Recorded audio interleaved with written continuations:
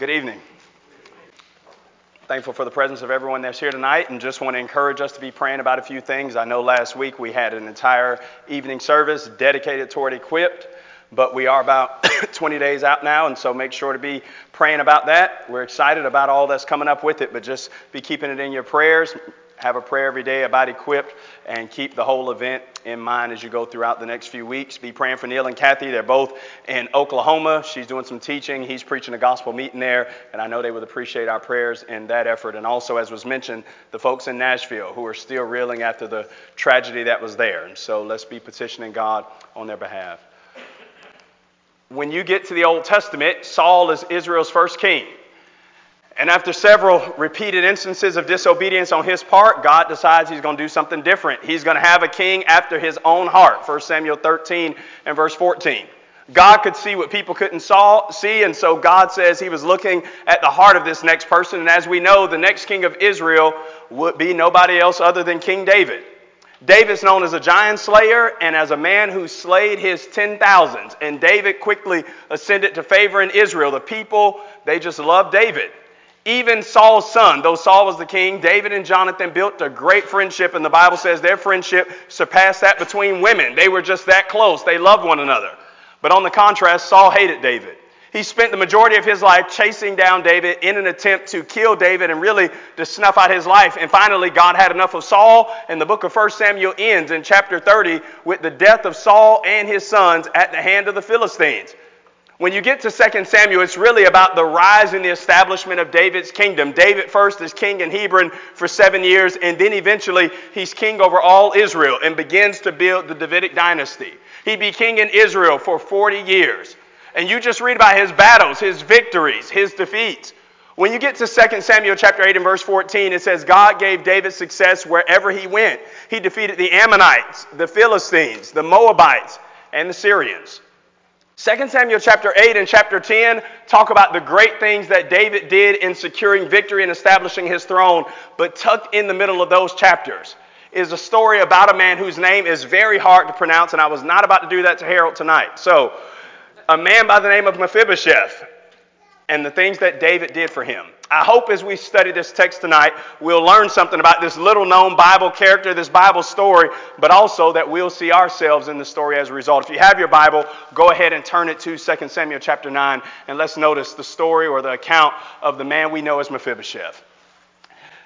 2 Samuel chapter 9 and verse 1 begins by saying, as David was enjoying peace in his reign, he looked out and he wanted to do kindness to somebody. And so he said, is there anybody else left from the house of Saul that I might show him kindness for the sake of Jonathan? He wanted to do a good deed for somebody based on his relationship with Jonathan. He runs into a man by the name of Ziba. Ziba is one of Saul's servants when Saul was king, and he says to Ziba in verse 3, he reiterates the question, is there anybody from the house of Saul that I can show kindness to, the kindness of God for the sake of Jonathan? Ziba says in verse 3, there is, but he's crippled in his feet. David says in verse 4, where is he? And he tells him he's in a place called Lo-Debar at the house of a man by the name of Machir, and he goes and he sends for him. When Mephibosheth gets there, verse 6, David calls him by name, Mephibosheth. And Mephibosheth says, I'm your servant. David has great news for him in verse 7. He says, because of Jonathan, your father, I'm going to show you kindness, and you will always eat at my table. Mephibosheth can't believe it. In verse 8, he says, why would you have regard or care about a dead dog, in verse 8, like me? David just ignores that. He calls for Ziba again in verse 9 down through verse 11, and he tells Ziba, the man that he sent to orchestrate this whole thing, you make sure that he gets all of Saul's property back. And because Mephibosheth is crippled, I want you and your servants and your sons to till his ground and take care of his property as long as he lives.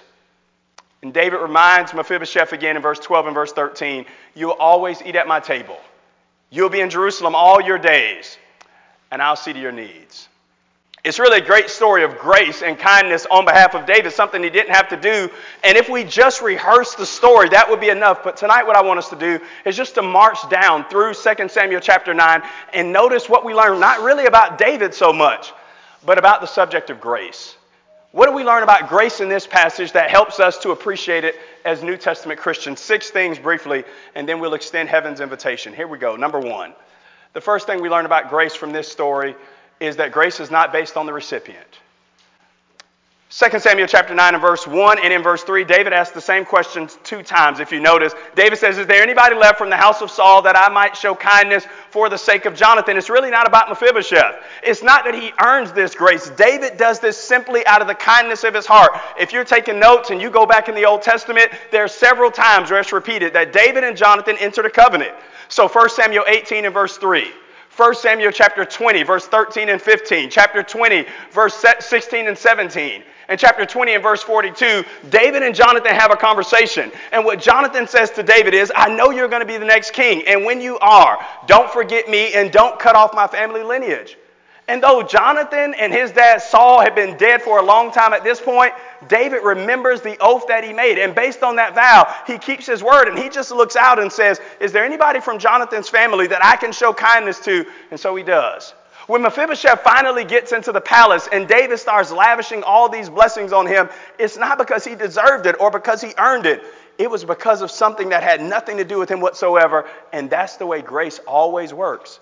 Grace is not about the person receiving it being deserving. It's about the one administering it and saying, I want to be kind and gracious towards you, not based on your goodness, but instead based on mine. You know, God had to drill this into the heads of Old Testament Israel. In Deuteronomy 7, verse 7 and 8, and Deuteronomy 9, 4 and 5, God says you're going to receive the land of Canaan, but it's for 2 reasons, none of which have anything to do with you. 1, I made promises to your fathers long before you, and 2, the people in this land are wicked and sinful, and that's why I'm driving them out of the land. Israel, you're receiving the land of Canaan out of sheer grace, God's goodness, and not yours, because grace always operates on the goodness of the giver, and not the one that's receiving it. Mephibosheth would spend the rest of his days in David's palace as a son and as a servant. But it wasn't because he was good enough or because he could raise his hands and say he deserved it because of his honor. It was because of the type of man that David was. In Numbers chapter 30 and verse 2, the Bible says, when you make a vow to God, defer not to pay. Be sure that you keep your word. If you vow anything to anybody, you make sure to follow through. And that's what David's done. David made a promise to his dad, and guess what? He intended to keep it. Hold your hand in 2 Samuel 9 and go over to Ephesians chapter 2. Because right before Paul writes one of the greatest passages in the New Testament on grace, he reminds us of this principle that grace is not something we deserve. It's not based on us. In Ephesians chapter 2, verses 1 through 3, Paul says, and you has he made alive, who were dead in trespasses and sins, where in times past you walked according to the course of this world, according to the prince of the power of the air, the spirit now at work in the sons of disobedience, among whom we all once walked and had our conduct in times past, and we were by nature the children of wrath, just like the rest. Ephesians 2, 1 through 3 says, our guilt was great, but notice Ephesians 2, 4 through 9, God's grace was greater. But God, who is rich in his mercy for his great love with which he loved us, even when we were dead in trespasses and sins, made us alive together with Christ. That's what made the difference. The same thing that's true about Mephibosheth is true for us. We didn't deserve God's grace. He just gave it to us. Mephibosheth comes into David's family. He comes into the palace, and David says, hey, I've got great things in store for you. You're going to eat at my table for the rest of your life. And every day Mephibosheth wakes up in the palace. Here's what he knows. He knows the only reason why he's there is because of something that was worked out long before he ever came into the arrangement. Look at 2 Samuel 9 and notice verse 1 and verse 3 again, though. Because it's interesting that nobody has to remind David or wrestle it out of his hands. He poses the question twice, doesn't he? Is there anybody around here that I can show goodness or kindness to for the sake of Jonathan? What do we mean sometimes? We'll say this about somebody. The money's burning a hole in his pocket. What does that mean? It means he's about to be broke soon. But it also means that he can't wait to spend it or she can't wait to spend it. It's just burning a hole. And when you think about grace and mercy, you could say about David here is burning a hole in his heart. He just can't wait to share it. He's just looking for an opportunity. I wonder if somebody from Jonathan's family line has survived so that I can lavish it on him. Paul says this about God in 1 Timothy 1 and verse 14. The grace of our Lord Jesus Christ was exceedingly abundant in faith and love, which is in Christ Jesus. The grace and mercy of God is overflowing and abundant. 1 Peter 1 and verse 3, God just bubbles forth with it, and he can't wait to lavish it on us. And when we receive it, it's not because of anything good we've done, but it's because of who he is. Now, here's number 2. Grace is impartial. Stay with me in 2 Samuel chapter 9, and notice that grace shows no respect of person. David says, hey, is there anybody left from the house of Jonathan that I may show kindness? What does Ziba say in verse 3? David says, yes, there's a son of Jonathan, but he's what? He's crippled in his feet. Don't just pass over that. It's a little parenthetical note. Ziba was trying to alert David and say something along the lines of, yeah, there is a son, but are you sure you want to do it for him because he's crippled? As if that would change David's mind. David was set on doing this. He was set on being good because grace is impartial. What does that mean? Grace doesn't show favoritism. Grace doesn't care about your face or your fingers or your feet. Grace is for everybody. When he says Ziba is handicapped, it's as if David is supposed to say, well, since he's handicapped, we can't go through with it. David ignores that. And you know what he says in verse 4? Where is he? Just go and get him because I plan to do something great for him. And don't you know that's how God's grace operates? It's impartial. Titus 2 and verse 11 says, for the grace of God that brings salvation, it's appeared to all men. Isaiah 50 and verse 12, God says, my salvation will be for all nations throughout all the earth. Grace doesn't care about the past or what people have done. God's grace simply invites, regardless of what their spiritual resume says. And we learn from Mephibosheth that his handicap wouldn't hinder him. God had told his people in the old law, Leviticus 19, 14, and 15, never be prejudiced toward handicapped people. And David gets the message. David says, I don't care if he's handicapped. I want to help him. And so go and get him. Lady Justice is seen in our courtrooms throughout our nation. This image of her, she has these symbols in her hands that are supposed to signify various things about justice and fairness. It's not peculiar to us. Similar images have been found in Greece, Mesopotamia, and in Rome. But all of those images, they mean something. The sword that she wields, it's about her power. It says authority. And it also says with the sword, she can cut through all the obstacles to get to the truth. The balance scale suggests that she can sift through the evidence and make sure that she can see what's right and what's wrong. And of course, the blindfold suggests she doesn't need to see those individuals that stand before her. Beauty nor horridness can sway her in any way. She's concerned with the truth, and she knows it when she hears it. She doesn't have to see because justice is impartial. And if we had a picture up tonight of Lady Grace, she would adorn the very same blindfold as a necessary accessory because grace doesn't care what you look like. Notice how many times in the Bible God reminds us that he does not show favoritism. When Peter came to the household of Cornelius, you remember what he said in Acts 10, 34 and 35? I perceive that God's no respecter of person. But in every nation, it doesn't matter where you're from, he that does good and works righteousness is accepted with him. Or Romans 2 and verse 11, Paul just says it. God is no respecter of persons.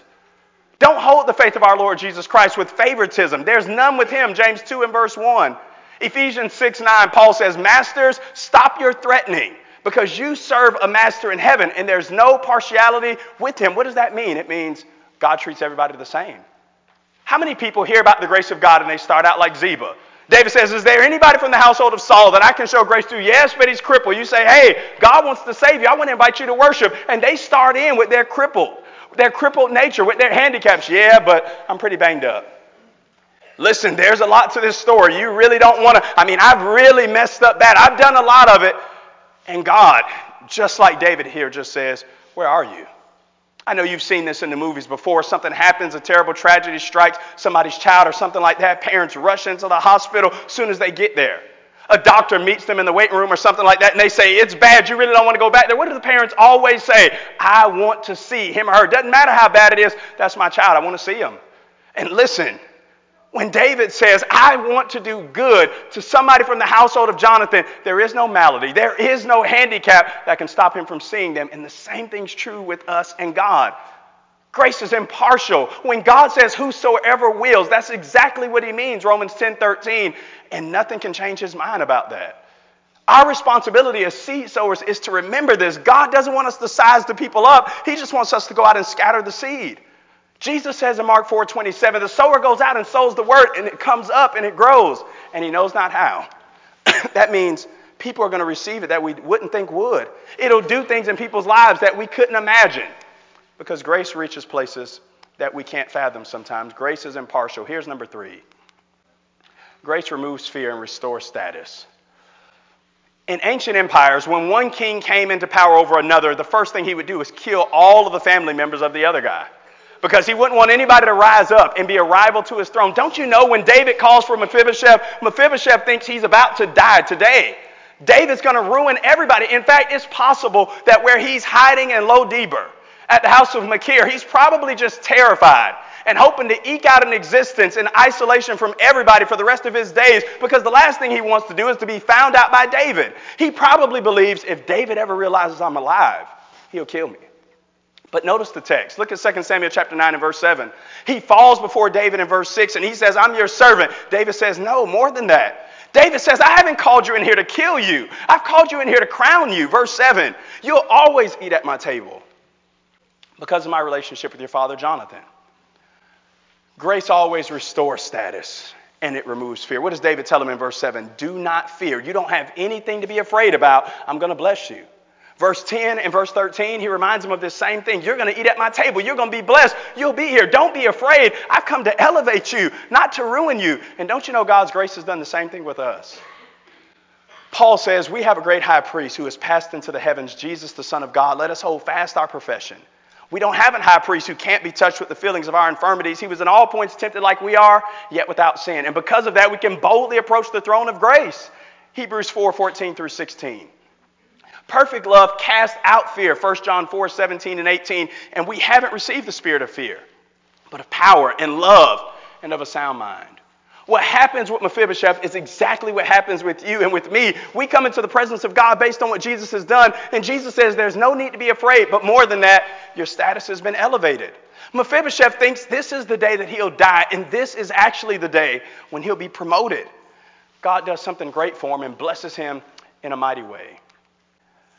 There's a story told in a book about our attitudes. A man wrote a book called Menninger, and he talked about how some people have what he calls a negativistic attitude. These are the people, Menninger says, they always say no. Everything's no with them. No, no, no. Before you even ask them, they always say no. They don't give loans, they don't give second chances, and they don't give grace. And as he's making this point about our attitude in this book about vital balance and the need to be more than just a no person, he tells this story about Thomas Jefferson. One day, Jefferson and some of his countrymen were riding across town on horseback, and they came to a swollen river. And as they came there was a man trapped on one side who couldn't get across to the other side. And so he let some of the other guys go across first, and finally he asked Jefferson for a ride. And Jefferson said, sure, put him on his horse and got him across to the other side. When he got across, a fellow traveler said to him, what's wrong with you? You actually let all those other guys go by, and you thought it'd be good to ask the president for a ride? He said, the president? I didn't know he was the president. All I know is that in every man's face, there's a no and a yes. And all those other guys had no's written across their face. And in his face, I saw a yes. Don't you know when Mephibosheth looks at David, you know what he sees? He sees the face of a man who's a yes. You look in the face of God, and do you know what you're going to find? You are going to look into the face of a God who says yes. 2 Corinthians 1 and verse 20 says all of the promises of God find their yes and their amen in him. That's who God is. And his kindness and graciousness, he says, I've come to elevate your status and fix things that are broken because that's who I am. David knew this well. When David falls in his sin with Bathsheba, Psalm 51, 11 through 12, he says, restore to me the joy of your salvation. Take not your Holy Spirit from me. Put me back in the position I was in to begin with. And that's what God does. Grace always removes fear and says, you've got nothing to be afraid of. Can you picture the scene at David's table? Just think about this. Here comes Solomon. It's time for dinner. He's left the study. He's been studying all day. And here comes handsome Absalom. The Bible says nobody looked better than Absalom in all of Israel.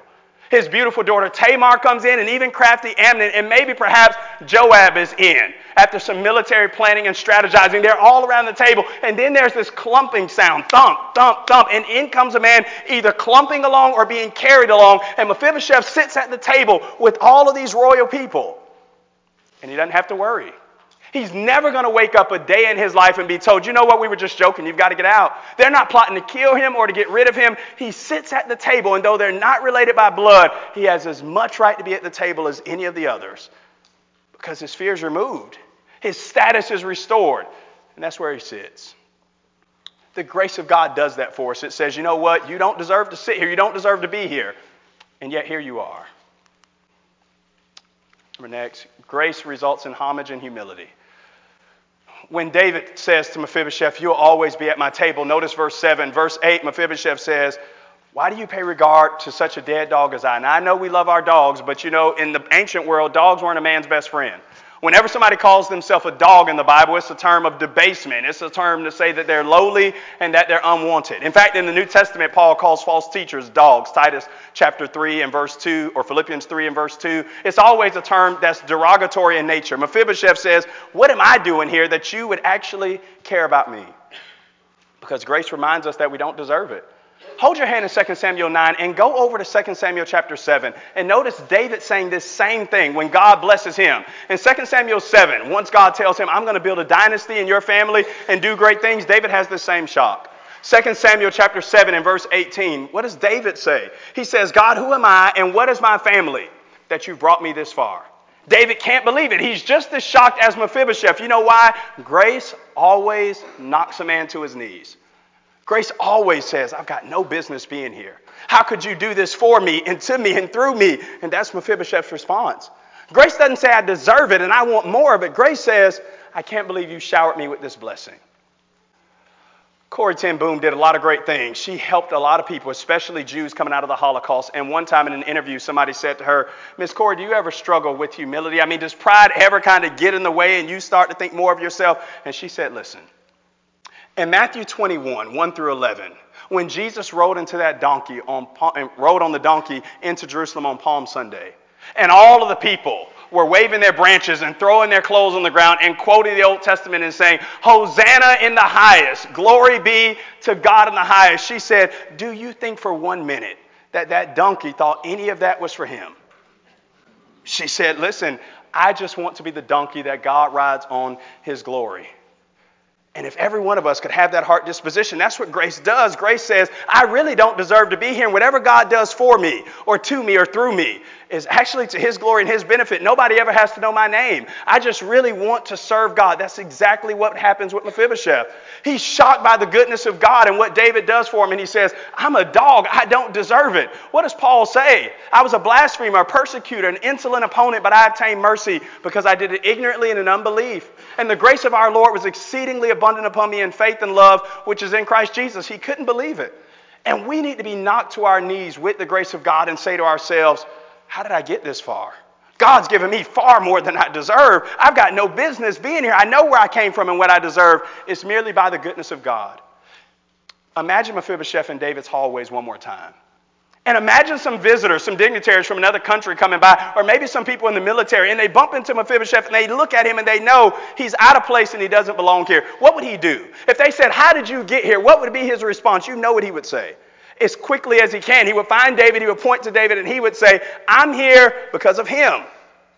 And in the kingdom of God now and in the eternal kingdom of God there, if somebody ever bumps into you and says, what are you doing here? You know what we should do? We should find Jesus as soon as we can and point to him and say, I'm here because of him. Neither is there salvation in any other. There's no other name under heaven given among men whereby we must be saved. Acts 4 and verse 12. He's the only reason why we'll be at the table. We don't deserve it. It cultivates humility to say, I know my place and I know what I deserve. Here's number 5. Grace exceeds our expectations. It would have been enough for Mephibosheth just not to die. I mean, he just really wanted to survive and not be killed. And David says, there's more in store for you. Not only will you not be killed, but I'm going to give you all your father's property back, everything from the house of Saul, and you'll be eating at my table all the days of your life. God had more in store for him than he imagined. You and I serve the God of much more. Grace always goes further than we can imagine. Think in the Gospels of how many times Jesus shocked people and he says, hey, I've got great things in store for you, but it's more than even that. He saw Nathanael and he says to Nathanael in John chapter 1 and verse 50, do you believe because I said I saw you under the fig tree? Nathanael, you'll see greater things than these. He got to the grave of Martha and Mary's brother Lazarus, you remember? And Martha says, I know he'll rise at the last day. And Jesus says, Martha, didn't you believe when I told you that if you believe, you'll see the glory of God? John 11 and verse 40. The thief was just hoping to make it on the other side. He says, will you remember me in your kingdom? Jesus says, I've got great news for you. Today you'll be with me in paradise. Jesus is often shocking people by saying, oh, I'm good, but I'm even better than you thought. I'm the God of much more. Mephibosheth just wants to eke out an existence and just survive maybe a few meals at the palace. Just let me live my life in low deber and never hurt me or do any harm. And David says, you've got no idea. Grace doesn't operate that way. You serve the God who does exceedingly, abundantly, above more than you ask or even think, Ephesians 3 and verse 20. He's the God of much more. Grace always exceeds our expectations. We sometimes sell it short and sort of shoot low and say, well, if I could just get this little crumb, and God says, I prepared a feast. Mephibosheth doesn't deserve to be there, but still he is. He's been invited by God through David to see the kindness that he doesn't deserve, and David shocks him. You think about our lives and what we deserve and where we deserve to be and what God does for us, and it goes far beyond what we can even imagine. 2 Corinthians 8 and verse 9 says about Jesus' sacrifice for us, you know the grace of our Lord Jesus Christ, that though he were rich, yet for your sake he became poor, that you through his poverty might be made rich. God does for us more than we could ever dream and more than we deserve. And here's the sixth and final point tonight. Jesus Christ is the epitome of grace. When you open up your Bible to the New Testament, you can read Matthew, Mark, Luke, and John, and never one time will you read of Jesus actually saying the words grace. He never says it, but there's hardly a scene in his life when he doesn't show it.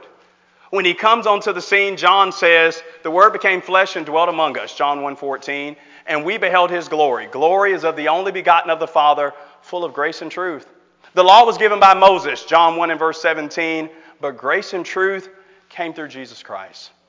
Jesus is the epitome of grace, and every picture of it that we see in the Bible points us back to him. He's the gracious one that offers us an opportunity and looks out over the whole world and invites everybody to his table. John 3 and verse 16, there's no favoritism because every human being is his favorite. God so loved the world that he gave his only begotten Son so that he could save the world. He's the God that says, you know what? I know you don't deserve it, but I welcome you to my table anyway. And I'll shed my blood for the remission of everybody's sins. Matthew 26 and verse 28. He's the God that elevates us and invites us to sit with him and to dine at his table forever. Revelation 19 and verse 9. Jesus is the epitome of God's grace. And I hope you can see yourself by now in 2 Samuel chapter 9. Because this isn't really just the story about Mephibosheth. I don't know what your birth certificate says, but tonight, your name's Mephibosheth. Every one of us, just think about it. We're just like him. We're crippled by our sins. And when he calls us in with the gospel, and we believe that we'll be crushed because we're enemies to his kingdom, to his reign, and to his throne. And instead of us dying, he does. He invites us, and he says, you'll always sit at my table. We were just hoping to escape hell and to not be condemned. He says, I've got great news for you. Not only is hell not in your future, but you'll reign with me. And you'll be crowned, Ephesians 2, 6 and 7, Romans 8 and verse 18. But more than that, when you go into the banquet, you see all of these people that you never thought you'd be sitting with. And there's Esther and Ruth and Abraham and David and Sarah and Paul. And we're all there, not because of anything good that we've done, but because of the goodness of God that was worked out before the foundation of the world and what he promised to do for us in Christ Jesus. The Old Testament teaches us many lessons, but it ultimately points us past the stories that we read to the true hero of the Bible, who is Jesus Christ. The story of Mephibosheth is about a crippled man who doesn't deserve the goodness he receives. But we shouldn't skip this story because that's actually the story of the whole Bible. We are crippled by our own choices, by our own sins, and in the end, the Bible says we receive a goodness that we don't deserve to receive. The Bible begins by telling us that Adam and Eve sinned in the Garden of Eden. And because of their sin, they hid from God, and they were cut off from God's presence and from access to the tree of life. And the Bible story comes full circle because God loves trees. They're cut off because their desire to eat from the wrong tree. But in the middle of the Bible, Jesus dies on a tree for our sins. And then at the end of the Bible, the story comes full circle. And John says, everybody who wants to can take and eat from the tree of life freely. And you can be welcomed at my table. Mephibosheth is a man who doesn't deserve to be where he is. And that's what grace is all about. It's about unmerited favor that God extends to the whole world. And perhaps tonight somebody needs to lay hold on grace for the very first time. We love to be witnesses to you doing that, obeying the gospel, believing that Jesus Christ is the Son of God. Your wounds don't run him off. If anything, they intensify his love, and he welcomes you. Maybe you've already done that, and you need the prayers of the church. We're going to sing a song to encourage one another tonight. If this is your invitation, come now as together we stand and as we sing.